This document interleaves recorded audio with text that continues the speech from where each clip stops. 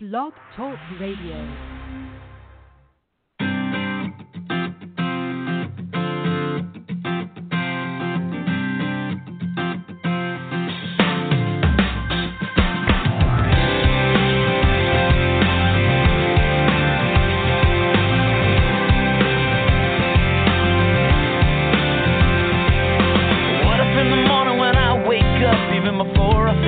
Coffee cup, I said,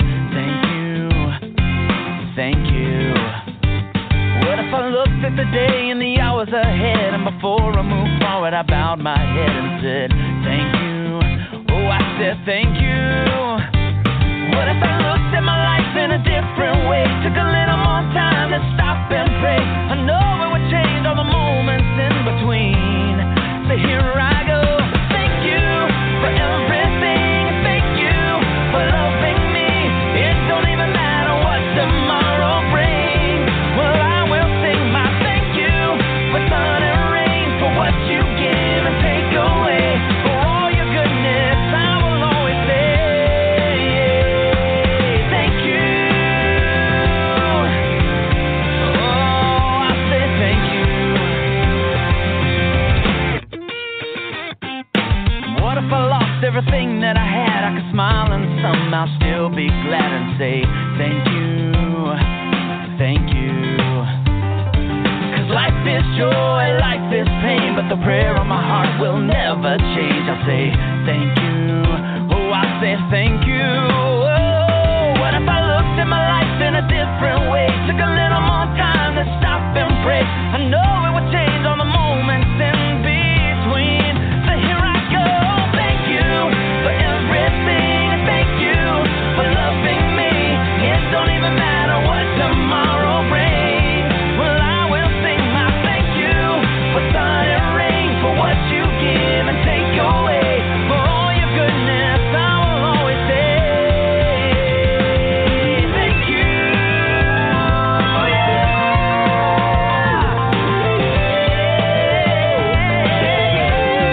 I will sing my thank you for everything. Thank you for loving me.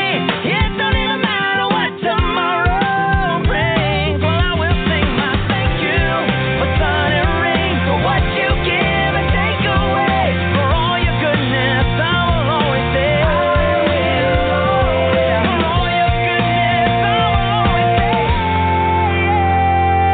thank you.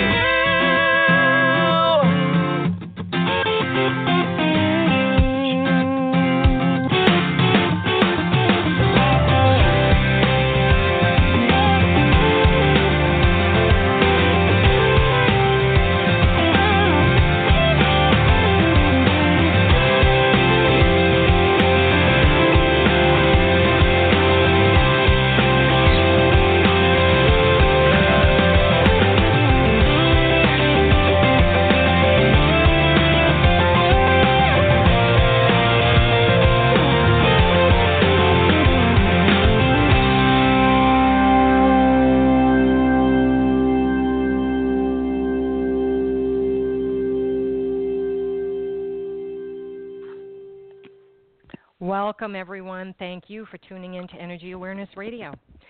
During the past, I don't know, probably 2 to 3 years, the word narcissism in a variety of forms has come up over and over and over again in mainstream media, social media. It's out there, more prevalent than ever.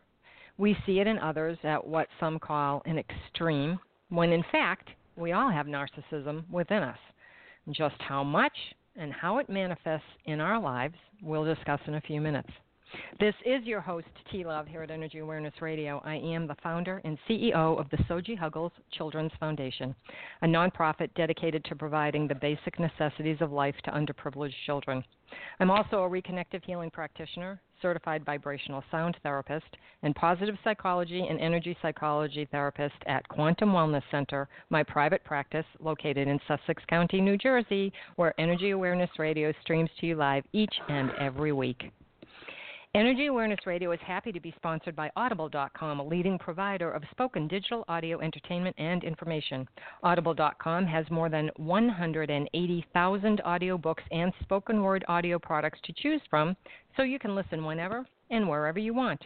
Just download the title you prefer, free of charge, and start listening when you sign up for a 30-day trial at audibletrial.com/energyawareness.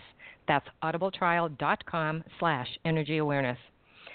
My guest, Nancy Van Dyken, is a licensed psychologist and independent clinical social worker specializing in counseling individuals, couples, parents, and teens with depression and anxiety, and has helped people heal relationships of all kinds for over 30 years. She has special expertise in helping people deal with codependency and verbally and physically abusive relationships. She shares her wisdom and passion for healing relationships at workshops, seminars, and conferences, and is the author of Everyday Narcissism, Yours, Mine, and Ours, our topic for discussion. So welcome to the show, Nancy. Thank you for taking time to join us here at Energy Awareness Radio. How are you being? I'm being good. A little warm, but I'm good. And you caught the being part. I like that. Thank you. Not everyone does. You know, as I stated... So I appreciate it. Yes, there you go. As I stated at the top of the show, we've certainly seen a lot of examples of narcissism in the news of late, and with that, we've all gotten a glimpse of extremes. But You've written your book, and you've studied this for a long time. How is it that you came to write your book, Everyday Narcissism? Well, the way I practice T is... I look for patterns that people get into, and that began with me looking at patterns related to codependency and then eventually ADHD. And then these patterns started to come together that I write about in the book because if we understand our patterns and we can see when we're doing them, then my job is to help give people homework or healing activities to try and change the patterns that are not working for them. So it's been a long-standing practice of looking at patterns that we get into that don't make our lives very happy. And, I mean, it launched just this past year, or this year, actually. So the timing for me, with all that's going on in the world, seemed really appropriate. Couldn't come out at a better time. But I think people they don't understand what narcissism is. So I thought maybe we could start with you defining the word narcissism so that everybody's on the same page and we all know what we're talking about. Well, lots of times what people are talking about is narcissism in a personality disorder where people need a lot of attention. They need to always be right. They need to be noticed. They get angry when people don't agree with them. Because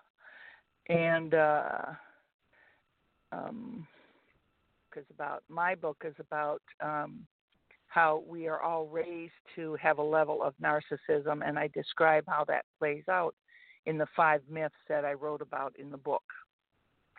And so my book is not about that personality disorder at all. No, I think it's but very... it brings awareness. Yeah. When people read the book, I'll have clients come in and they'll say, Nancy, it's everywhere. It's absolutely everywhere. It's not just me. I see it everywhere. I see it on TV. I see it in the news. I see it with the teachers. I had one teacher came in. She just read the first 4 chapters, which start to outline the myths. And the myth number 1 is I have the power and the responsibility for how other people feel and behave. So when the 3-year-old is mad at grandma and doesn't want to go give her a kiss goodbye, and mommy says, now go give grandma a kiss goodbye, and she says, I don't want to, I'm mad at her. She just took my dolly away from me, and I'm mad at her. And mommy says, now go give her a kiss goodbye or she'll feel bad. Well, so now the child is 3, and she's being told that she's responsible for how grandma feels. What a huge responsibility. So you can see why the child thinks the world revolves around here, because she's got all that power. And in no short order, she will learn that if she doesn't take care of Grandma, that's going to make Mother very uncomfortable. So now she has to take care of Mother too. And eventually, if Mother's unhappy, oftentimes Dad's unhappy. So the 3-year-old is being held accountable for these 3 adults. And parents don't know that that's what they're teaching. They think they're teaching a child sensitivity.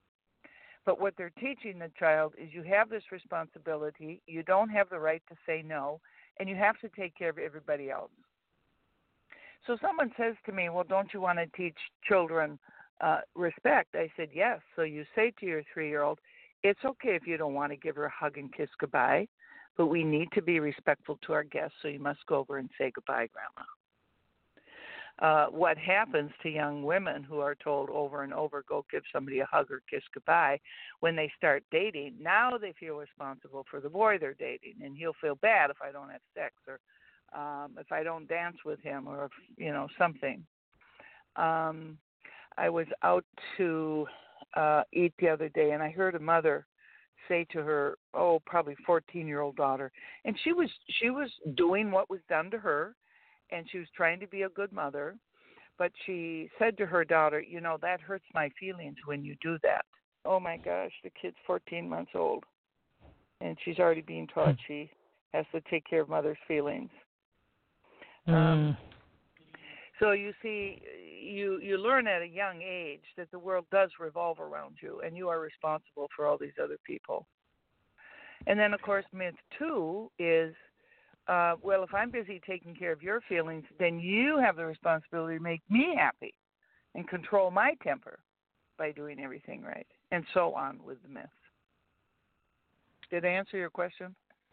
Yes, and it's funny because your book is very interesting because no one looks at it from the perspective that you wrote it. And it's interesting to see it from that perspective because, as you just said, that mom with her daughter, she's doing what she learned, and her from her mother, and her mother was doing what she learned from her mother. So it's just perpetuating it. But your book is all about shifting the perspective and seeing that we all have narcissistic tendencies within us. What are they? What can we do about them? How can we heal them? And that's the other part that I liked, is you have all these healing exercises in the book as well. So there's a lot there, but there is a difference between what is classified as clinical narcissism and everyday narcissism. So, would you explain that so our listeners have an idea of what the differences are? Well, the narcissistic personality disorder, you have to understand that all narcissism comes from being wounded as a child. It comes from not feeling counted, not feeling important, that everybody else's whatever is more important. And so I believe narcissism and the degree to it is based on how wounded someone is and how willing they are to address those wounds. So it's learned. It's learned. It's not inherent. But not inherent, and it would probably be a familial pattern, where mom's narcissistic needs didn't get met. Her need to feel heard, her need to be believed, her need to be listened to and counted and feel safe, they weren't met. So now she wants her child to meet those needs. And then the child learns that she's busy taking care of Mother, so her needs aren't met. Mm-hmm. So the extreme narcissist is very, very difficult to live with. I work with a lot of women in abusive relationships and some men, and they're almost all in relationships with narcissists. It's very important for me that people understand I don't judge the narcissist, whatever degree you have, because they all come from wounding, and we're all just trying to do our best. We're all just trying to figure it out. And the narcissist generally, the narcissistic personality disorder generally do a lot of harm to other people, where the everyday narcissist is out there trying to take care of everybody else and not themselves and become martyrs, and that does harm. And I don't think anybody ever thinks of that as being a narcissist. I think they think of that as being a caretaker who's overwhelmed, stressed, and overworked. Yes, and so since I specialized in codependency for years, I realized that these myths I talk about is how codependency is developed. Codependency having that external focus where you're busy taking care of everybody else and neglecting yourself and then being mad that no one's taking care of you. So these 5 myths, these 5 lies that we're taught. The third myth is your needs are more important than mine. The fourth myth is rules are more important than I am. And the fifth lie is, well, unless I follow all the first 4, I'm just not lovable. I was not created lovable. I have to change and do all this stuff, and then maybe I'll be lovable. I think of a teacher who came in and read the first 4 chapters, and he came in and said, Nancy, it's everywhere. I heard a student come in and say to a fellow teacher, I didn't get my math done last night. And the teacher, with the best of intentions, said, oh, John, I'm so disappointed in you. Now, you say that to a child, and you're going to shame the heck out of him. What that child learned is he has the power to make that teacher feel disappointed and rotten. So when the kid came to my client who'd read the book, he said, well, I'm sorry to hear that, John, because we're going to learn something new in math, and you're going to have a hard time understanding it.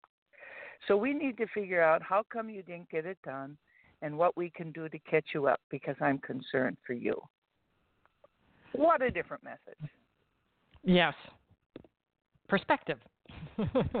Shifting the perspective. Yeah. Absolutely. Shifting I had a little... The perspective is big.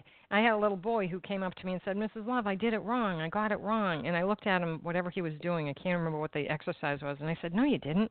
And he says, I didn't. And I said, no, you found a way that didn't work. Now go back and try to find a way that does. And he looked at me and he had a smile on his face. He went and sat down. And he was the cutest little boy. And he had all these little girls. All around him because he was so cute, and I knew, wait a few years, there's a problem here, And one little girl, like 10 minutes later, she says, I got it wrong, and he says, you didn't get it wrong, you just found a way that didn't work. Keep trying, and you'll find a way that works. And I started laughing because I thought he heard it, he took it in and retained it, and then he regurgitated it. I love this kid, This is crazy, but it was good. Exactly. Yeah. It's the perspective. But I drive. Well, I just want to say our basic drive is we want to belong. We want to fit in. We want to be loved. We want to be in community. And if what I have to do is try and figure out what will make you happy, then I'll do that. I'll put myself aside because I'll do anything to belong. I want you to love me. So oftentimes when I'm working with clients, I had a client who came in yesterday. Oh, she was so full of tears, bless her heart. And she said, I just think I'm a bad person. I just think I'm a really bad person. So I asked her to go get some pictures of herself when she's very little, under the age of 3. And I said, now when you get mad at yourself, it's that little girl you're rejecting. Because that's the little girl that's trying so hard to be lovable because she doesn't know that she already is. Because of these 5 lies we're taught. And the other stuff in the book. The shame, the boundaries, all that stuff. Yes, and that one you're talking about is one of the healing activities, Love the Child Inside You, which, as I went through the book, I'm thinking, for me, looking at that, I'm like, this to me looks like it would be the hardest one to do. Because? The hardest healing activity. Oh, yeah? And why is that? I don't know. I think it would be really difficult for people to do that because, first of all, I think people have heard a lot about, you have your inner child. And I think that that they don't believe that there is a little child within them. So they have to get to that point of believing that they're still there and then really, nurturing that child. I think people would have a hard time with that. It just seems like that would have been a difficult one. Why? Do you find that that's not true in your practice? Well, the people who are really shamed and really trained that they're pretty worthless, it's harder to connect. But like this woman yesterday, I told her to go home and get those pictures. Yeah, you told me to do that 2 years ago. Well, you're on another level. You're going deeper now. And so I said, and just remember that when you beat yourself up, it's that precious little girl. And so she sent me 5 pictures today. And her homework was to look at those pictures and to remember how precious she is, and that when you're hard on yourself, it's that little girl that's been so hungry to be loved that you're beating up. And she just said, I can do it. I can do it. Because that image, I'm sure the pictures help. Understand your vulnerability. Yeah.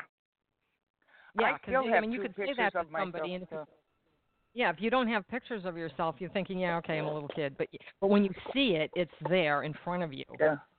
So that makes a lot more sense. Now, I'm going to tie 2 things together here, maybe. Yeah. You're the expert, so I might be tying 2 things together here.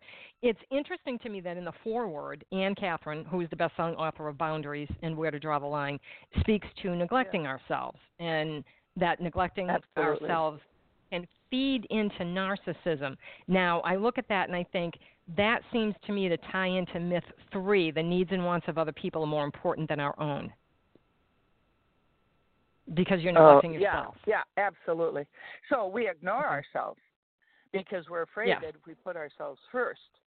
I grew up in a small town that to this day, Fergus Falls, Minnesota, has more churches per population than any city in the United States.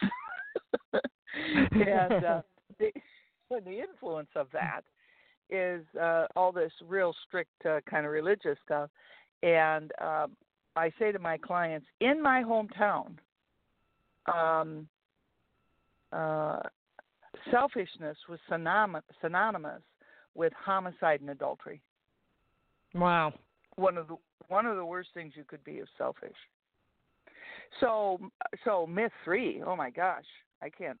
Oh, people say, I feel so guilty when I do that. And I said, then go put an A+ on the calendar. Because if you feel guilty because you did something for yourself, you did something right, and go give yourself an A+. And they said, it's so uncomfortable. I know, but let's normalize that. Let's make particularly that more women caring about yourself. Yes. Particularly women. Yeah, they have such a hard time. I can't say no. I can't say no. And so I've said to people, look at me. No. Say it. Repeat it. And they'll say no. And I said, see, you can say no. And they'll say, yeah, but you know what I mean. Yeah. I'll say no. No. Just say no. And I try to equate it to the oxygen mask theory. You have to keep yourself going so you can help others. Right. But don't believe that you have to keep yourself going so you have to help others. It's so that if you wanted to, you could. You need to keep yourself going for you because you're important. You're special. You're here for a reason, and I have told people before, there's what other people need and want are never more important than your own needs. And they're like, well, so what if there's a car accident I can help someone? I said, that's different. But if you're hurt, you have to take care of you, But if you're on the sidelines, that's different. That's not the same thing. They try to come up with reasons. Well, because it's so against those 5 lies that we're taught, and there's such a terror in not being liked. Oftentimes the homework I give is to say, no, that doesn't work for me. And then I say, when you have really close friends, you can just say, no, I don't want to. But first you just say, no, that won't work for me. And so I find lots of times when I help people, give them words, and to give them the homework to say that twice in a week, that might take 2 months for them to do. Oh, yeah. Because it's a big ticket item. It really is. Well, the fear of rejection is huge. Yeah. Because they were rejected for who they were as a kid. So that is a challenging one. I oftentimes use the example of a Kool-Aid pitcher, that women in particular, but some men, depending on their backgrounds, that were like Kool-Aid pitchers, and that everything in that Kool-Aid pitcher is what were our ability to be loving and kind and giving and caring and sharing and all those wonderful things we're supposed to be. And then everybody in our life has a glass. And so they need something, we give it to them. They need something, we give it to them. Newborns have big glasses. Teenagers have giant glasses. And we just keep pouring out. And what eventually happens, of course, the pitcher runs out of patience and kindness and all that stuff. And so then what women in particular will do is say, I can't run out. Good women never run out. They always have something to give. So they go into the porcelain or the glass itself. The 2-year-old comes up and says, Mommy, who just laid down on the sofa, Mommy, can I have a drink of water? And Mommy either inside or outside says, what? And then she feels awful because it's just a 2-year-old and she just feels terrible about it. So she gets up. She doesn't go into that glass or that porcelain and gets one drop to turn on the water. She says, why don't we make some Kool-Aid? And so and so women will come into me who've done that a lot, and some men, and they'll say, I have nothing more to give. I feel like I'm about to crack up. I feel like I'm on empty. Now, those aren't professional psychological terms, but they sure describe the situation, because you take the porcelain you take the moisture out of anything like a leaf, and it'll crack up. It'll break up. Sure. So the wisdom of their comments, they just don't understand how wise it is. So I say to them, and that healing activity is in the book, you need to make a list of 15 things that you want just for you, and they have to be specific. Because I don't care if it's a new pair of socks or a trip to Italy or taking a yoga class. I don't care what it is. But that's how you fill your pitcher, is by doing those things for yourself. So when someone comes along, you have something to give. So that's the irony, and it's just exactly what you're saying. When you give to you, you have something to give to others. And I once heard a long time ago that true caring always includes self. So if you say, can you help me paint? I go out there and paint with 103 temp because I want you to like me. But true caring always includes self. If you don't include yourself, you're just trying to manipulate someone into thinking you're wonderful. Right. So true caring always has to include, how does it impact me if I do this? And a good part of that is being present in the moment with it as well. But I want to go back to something that you said that you hit on, and I was going to bring it up a little bit later. People will ask you to do things, and when they find out that you're a willing volunteer or that you always say yes, they will constantly come to you. So when people say, I can't say no, as you said, you give them a list of phrases they can use. And until people get to, and I'm pretty well known in my community. I'm the vice chair of the Chamber of Commerce. I run a children's foundation. I volunteer a lot for a lot of different things because it's important to me to have a give back. And so people know this. And they see me out and about, but until they really get to know me, they wonder, and they tell me this after the fact, because they'll say, we ask you to do something, and you'll say yes, and then another time you'll say, oh, no, but thank you for asking, and you'll turn around and walk away.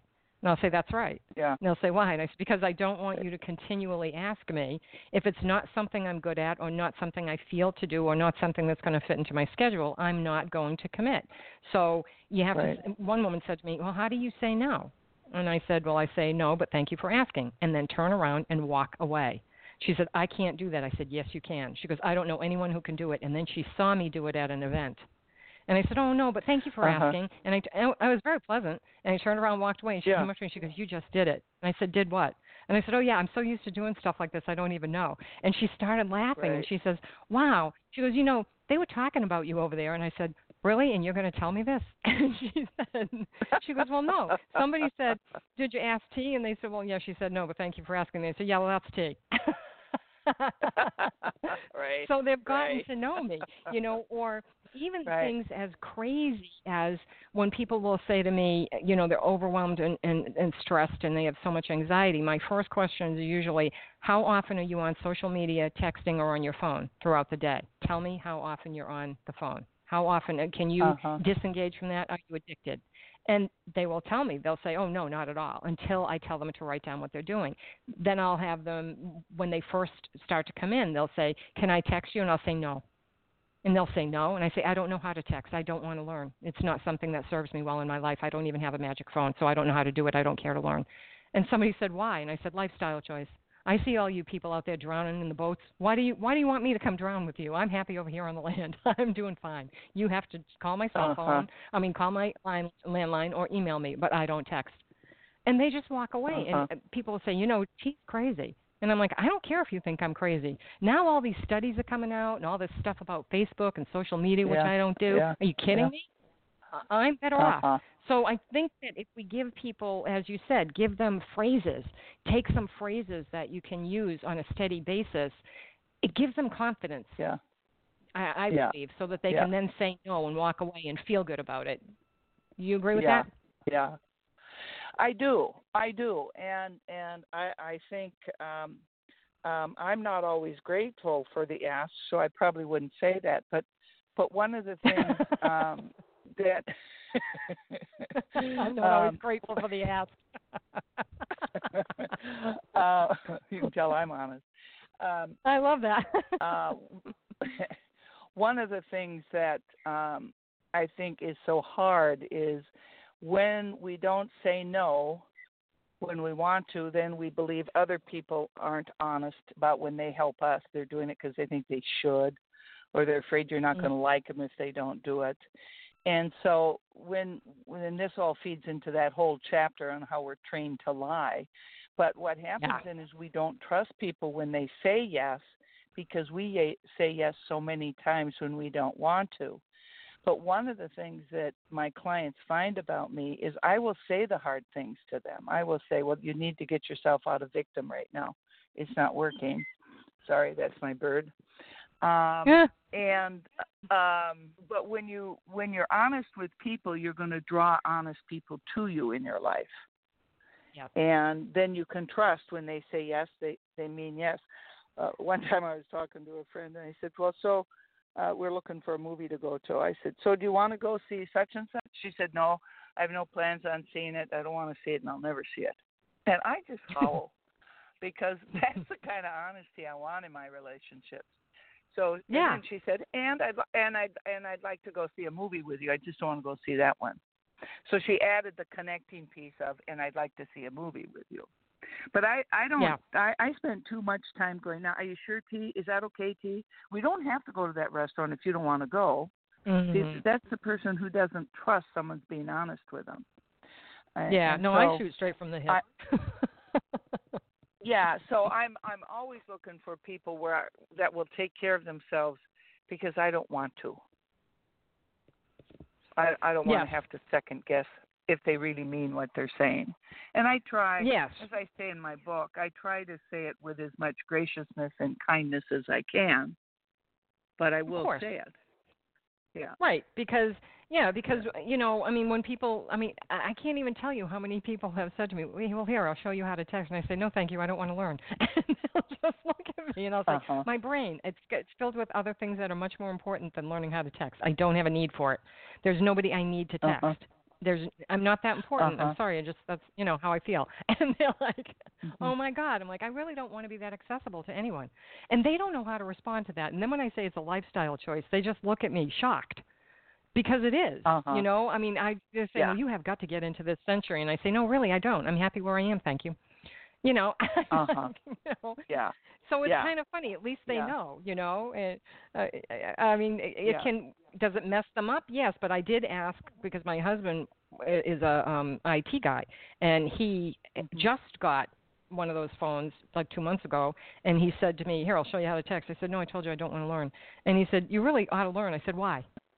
And he said, "What if you're somewhere and you need to get in touch with someone?" I said, "This is America. Where do I go?" Well, just ask someone, knock on a door, whatever, do it the old-fashioned way. It drives them crazy, because I don't want to learn how to do this. But I don't. If I don't really feel like it's something I need, I don't want to learn how to ride horses either. What's the difference? To me, they're the same thing. It's not something I want to do. Well, we all get to choose our own path. Yeah. Yeah, but other people make it sound like, well, if you're not texting, you're interfering in my life and making things difficult for me. Well, as far as I know, when I said to my husband, if you text somebody or you email somebody, what's the difference? He said, it's just where you send it. I said, well, there you go. There's no difference. They're doing the same amount of work. They just have to hit, either email it to me or whatever. It's not any different, so I'm not putting any pressure on anyone. But I think people, they're afraid to take their power and stand up for what they believe in and say, I don't want to do that. So they just do what society says to do because it's easier. And that, I think, plays into it, too, because you're neglecting yourself if you're doing that. A lot of people, I'm sure you see it in your practice, a lot of people are really addicted to all the technology that they're using. Yeah. So that's true. That plays into it. Yeah. Well, I write a chapter on distractors, and it's just a distractor, and I don't judge people for it. We all find ways to try to survive, and for some people, that's just another way to try and survive. It's just a way to disconnect from ourselves, though, and of course, therapy is about connecting, and sometimes some people are just so wounded that connecting, perhaps in this lifetime, is not a possibility. Right. Because some people would break down too much.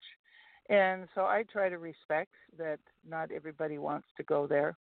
As I say to my clients, therapy is not for sissies. It's hard work. It's scary. I said to a guy who was the CFO of a couple of very large Fortune 500 companies, and I said, I'm asking you to say no to your stepson and stop giving him money. He won. And that's probably the hardest thing that you're going to have to do from all those big jobs you've had and all those big decisions. This is probably the hardest thing you're going to have to do in your life. Sure. And he said, yeah, that's true. Yeah. Yeah. Because it's really, you don't want to not help those that you love, you know? Yeah, but sometimes helping them is really for our benefit, not theirs. Yes. Yeah, you don't realize you're not helping them, you know? Yeah. Right. Yeah. I saw that list of common distractors, and I was laughing because I thought, oh, my God, I can check off a whole bunch of these. It's true. It's true, isn't it? Everyone can, yeah. It's the degree to which we do them, but I'm very clear. If I've had a long list of clients and it's been kind of a tiring day, I'm very clear I'm going to go home and watch Netflix, probably something from BBC, to escape. And I'm just fine with it. Yep. But it's a choice I'm making. Agree. I'm conscious of making the choice. Yeah. Yep. I mean, the other day I was like, I'm going to eat a pint of Ben & Jerry's ice cream because you know what? I can, and I'm ticked off to the ultimate end, and that's why I'm doing it, and it's all right with me. I'll deal with the exercise machine tomorrow. And I just sat there and ate the pint of ice cream, and I was like, works for me. If I get hit by a truck and I didn't have the ice cream, I'd really be mad. So you know what? This is okay. But you have to, sometimes you have to talk yourself into that, you know. But if you're really okay with it, then, you know, that's fine. And some of the distractors I looked at and I laughed and I thought, well, okay, I get that these are distractors, but a lot of them are really like hobbies, you know, like I love gardening and I love sewing and stuff like that, and I go to yoga and do meditation and those things. But I laughed at them because I thought, oh my God, I know if I'm really overwhelmed about something that's going on, I will just start to clean the house like a mad woman, and it will take me 8 hours. Well, you know. Yeah, and I think it's just important to if you're going to distract yourself, make it very clear that you're going to get back to it when you're done, that you're going to go to, you know, and that you don't distract yourself all the time, because you know, healing is about knowing what's going on and walking into that pain or that difficulty that's under the anger and say, okay, now what can I do about it? How can I take care of myself around that? Because many of my clients were never taught how do they take care of themselves when they're struggling with some of these things. They don't know. It's not just I don't know how to say no. You know, they have many tools that they're lacking, and they need, and we all need help, myself included. Well, yeah, because this isn't taught in school, and parents, unless they're educated in the field of psychology, they're not taught this either. So how do the children learn so that they can then do as an adult? They have to either learn it on their own, self-help books, go to therapy, find ways to do this, workshops, seminars, whatever, read a lot, and finally get it on their own, or it's somewhere taught. And it isn't. There is no mainstream teaching of this. These tools aren't taught, and this is really this is life-saving. It really is something that should be taught. What's life-saving? Doing your book, learning all these tools so that people can, have something to use when they are, instead of going to a distractor and saying, well, I'm going to take drugs to get out of reality and not dealing with whatever is going on down the road, and just doing the distractor to get away from it, and escapism without realizing I'm just doing this for the moment so that I can have a little downtime to regroup and then I can get back to it. Most people don't do that, I don't think. I think they just escape, ignore it, hope it goes away, go on with their day, and then escape again. They're not taught. It should be taught somewhere. It should be taught in schools because it's not. These are life lessons that need to be taught. Well, when I've taught classes on this stuff, I've had people say, why didn't I learn this when I was 16? And it's because, at least the way I've framed it, it's a new format. It's a new, what do we call those, paradigm, the way I'm presenting in this book. But I always try to remember we're all just doing our best. And the importance of being gentle on ourselves as we try to learn new things. And not feeling guilty about it. Well, you can feel guilty. Give yourself an A+ if you do it. Well, yeah. Go ahead and feel guilty. It just means you're doing it differently. If you don't feel guilty, if you're starting to change to take care of yourself, guilt is a natural outcome. So if you feel guilty, then just put an A+ on the table. Good for me. I was really brave today. So, but the guilt will go away after a while. Yeah, when you realize the other outcomes, how much better it feels to take care of yourself. Yeah. Yep. Yeah. And I think your whole book is just a total shift in perspective in the way that people look at the way they do. Yeah, it really is. I mean, and this is not written in an academic format where you won't understand it. This is written for anyone to be able to pick up and read and gain a lot from. I can see that it's well, first of all, there's stories in it as well that really validate what your points. And that was a good tool too, so that you can see that, okay, here's a woman that this happened to, and you say, oh, I know somebody like that, or I had a client that was like that, or that happened to me, whatever it is, it resonates with them in a way that, an academic book does not. If you pick up a book for a class. Yeah. Well, it was interesting. I had a professor from Toronto University who interviewed me for a couple of blogs for Psychology Today and some magazine in Canada, and she was going to her committee to see if it couldn't be part of at Toronto. She teaches some psychology relationship stuff because of the kinds of things you just said. It's a whole new way of looking at the world.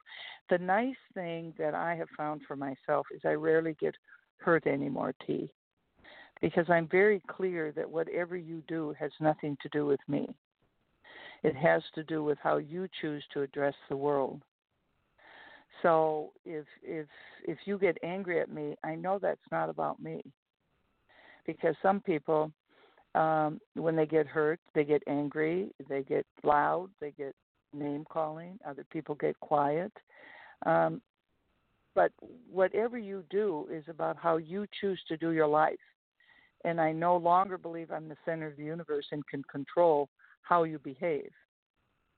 So I don't get hurt much anymore by what people do because I realize that's about them. It's not about me. So, for instance, some people are in relationships where their partner gets really angry and raises their voice and pounds on the counter and maybe throws something. In my family growing up, that's absolutely nothing I ever saw my father do. I never saw him raise his voice. I never saw him swear. Because that's a choice he made. He chose to deal with his anger in a very respectful manner. That's the choice he made. Other people make the choice that it's okay to blow up and get mean and call names and blame because that's the choice they made. So, what people do is truly about them. It is not about me. And once you understand those lies and that they are lies, You might feel a little sad or a little, but it's more like a scratch on your arm than a knife to the gut. Yeah. Because what each of us do is about us and our choice and how we want to deal with and relate to the world. It's very freeing to understand these myths and to live by and to understand their lies and to change our thinking about these things. I'm rarely defensive anymore because I know if you're blaming me for something, that doesn't mean I do everything perfectly, but how you respond to it is about you. Right. If that makes sense. Right. It does. It makes complete sense. And I oftentimes tell people if somebody's doing something to you, that's their baggage. That's not you. It's the way that they're lashing out or whatever. It's not you. Don't take it personally. That's just how they have chosen to say something or do something. And another thing that people do is the should. And you spoke to this in your book, and I was so glad because I thought, oh my goodness, they should take the word should out of the English language because people, to speak to the first thing you said about don't take it personally. Well, if you believe myth one, it's really hard not to take it personally. Right. Yeah. You have to identify that if you're feeling bad about it, it's because you're in your lie, the lie of I am responsible for what they do and what they say. And you have to identify the lie that you're participating in and reject the lie and say, that just isn't true. I'm just not that powerful. Oftentimes I say to my clients when they go there, I'll say, if you're really that powerful, I could use a little help over here. I have a list. Yeah. Yeah. I agree. Yeah. Oh, that's funny. Yeah. Very true. Very true. Yeah, because I should have correlated it back to that, but I didn't. But it's so true. I made him so angry. I said, well, not really. That's how he chose to deal with what you said. But if you can make him angry, then you can also make him happy, and then you can make me happy. So if you could work your attention over here a little bit, I could use a little help. And then they laugh and they realize the ridiculousness of the thoughts that we've been taught. And it's prevalent in our society, so of course we're going to believe it because other people do. So it's so true. It's just if you read the book, especially those on the myths, you will hear it literally everywhere. You'll hear it in the bathroom, the restaurant bathroom, like I did. You'll hear it in the booth next to you. You'll hear it in school. You'll hear it in church. You'll hear it at the restaurant. It's everywhere, and it's so important that we don't judge ourselves or other people for it, but decide if we want to continue to live as if those lies came right off of Mount Sinai. They just weren't written on the tablet. No. They are lies. Yeah. Yeah. And why? That's a great deal. Yeah, they have harmed us a great deal, and for generations, and it's just been passed down and passed down and passed down. And and then the second part that I was getting to was the word should, where I should do this, I should do this, I should do this. Why should you? Why should you do this? Why, is it I have to do this because for whatever reason you're going to feel better about it or something, or what is the real reason you feel you should do it? Is it because society says it should be done this way? Is it because, it's just something that is an ordinary occurrence? What's the word should? And gosh, people use that a lot and do things because they should, not because they feel to, but because they should. Well, yeah, the issue with the word should is that it's very shaming and it's coercive. And if I say I should do this, what I'm really saying, I should get the dishes done tonight. What I'm really saying is if I'm a good homemaker, a good role model, a good mother, a good wife, I'll get the dishes done. And the truth of the matter is you could be a lousy partner, mother, wife, whatever, and get the dishes done. So I always try to tell people, look at the consequences Well, let's see. If I do the dishes tonight, I'll get up and the kitchen will be clean, and I'll really like making my coffee in the morning. That's one consequence. The other consequence is I'm not feeling really good tonight. It's been a long day. I'm really tired, and I'd really like to go to bed. Now, which consequence can I live with? Mm-hmm. And lots of times for me, it's I'm going to go to bed. And sometimes it's no, I really want to wake up, but it's not because I'm a good person. Should implies if I do what I should, I'm good. If I don't do what I should, I'm bad. Right. So I always try to teach my clients. They want to shortcut it to have to, could. It's really important to look at the consequences. As a clinician, I don't always get my charts done every night. And if I say I should get these charts done before I leave, well, I'm professional, I'm organized, I'm adult-like, I'm responsible. If I don't get my charts done tonight, I'm lazy, I'm irresponsible, I'm unprofessional, and I'm just a lousy therapist. Well, you could get your charts done every night and just be a creep of a therapist. Right. So like today, I left without getting all my charts done. Well, I'm only working a day and a half in my office anymore. I'm in semi-retirement, and I do Skype. I do a lot of Skype and FaceTime sessions now from different parts of the world and the country. And I recognized that I needed to get going. I had this radio show to be on. Right. And Sorry. I didn't want to be stressed. And so that's the choice I made. Yeah. And I didn't want to be stressed. Yeah, and it's funny you should say you didn't want to be stressed, because I can be really tired at the end of the day, and I'll look at something that needs to be done, and I'll say, you know what? I'm tired. This will make me a little bit more tired, but I'll be able to sleep and wake up tomorrow and not have yesterday's stuff on my plate to start the day. This will put the day to bed. So I like to put the day to bed. Anything I can get done that I don't have to wake up to the next day and have carried over, you know. I can't believe this. We're almost out of time, Nancy. This hour has gone by very, very quickly. But before we go, would you please tell our listeners how they can learn more about you, your work, and where they can purchase your book, Everyday Narcissism? Well, Barnes & Noble sells it. Amazon sells it. There's a number of websites that sell it. It comes in audio as well as, in book form. You can look me up under Nancy Van Dyken, or healingrelationships.com is my website. Or to go to nancyvandyken.com, you can find my website. And my email address and phone numbers and everything are on there. And it's Everyday Narcissism, Yours, Mine, and Ours by Nancy Van Dyken. It's a great book. It's not even that, long a book. I mean, I read a book a week, so to me a couple of hundred pages isn't that long. But it's interesting because the stories validate everything that's being said. You learn a lot about yourself, even if you thought you knew about yourself, and you'll learn a lot more and be able to, do things in a little bit different way and shift your perspective and ultimately be a little bit happier with all the things that are going on in your life. You'll be able to handle things better, I believe.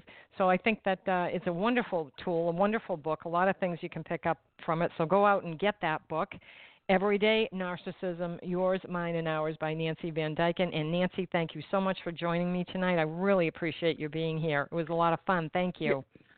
Yeah, thank you, T. Appreciate it. Okay, hold on, and I'll just do the outro, and then I'll talk to you in just a moment.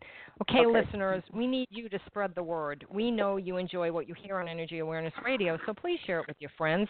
We live in a very challenging and constantly changing world, and that's why I have the guests that I do, to keep you apprised so you won't get lost in the dross of life. We need to stay aware so we can navigate easily and live the life we're meant to live, productively, healthfully, and purposefully. And this is where you find the tools to do just that. So send the link for this that you just had, so they may learn and grow and make the world a better place as well. On behalf of everyone here at Energy Awareness Radio, I'd like to thank all of our listeners for tuning in. My name is T. Love, and I hope you'll be back next week for another great show here at Energy Awareness Radio. For more information about me, please visit my website, quantumwellness.org, or check out Soji Huggles Children's Foundation, where every dollar of every donation directly supports children in need, 100%. We are run solely by volunteers. There's no salaries. Nobody gets paid. If you are working at Soji Huggles, you are a volunteer. You can learn about our fundraising campaigns, and you can see exactly where the money goes, how it helps kids in need. At Soji Huggles, we are investing in a brighter tomorrow by giving them a better today. So take time to visit our website, sojihuggles.org. Don't forget to follow me on Twitter at NRG Aware Radio and at Soji Huggles. I am your host, T. Love, here at Energy Awareness Radio, intending you and yours a most wonderful week. Remember, living from your heart is quite easy. You need only give thanks to do so. Take care and stay well.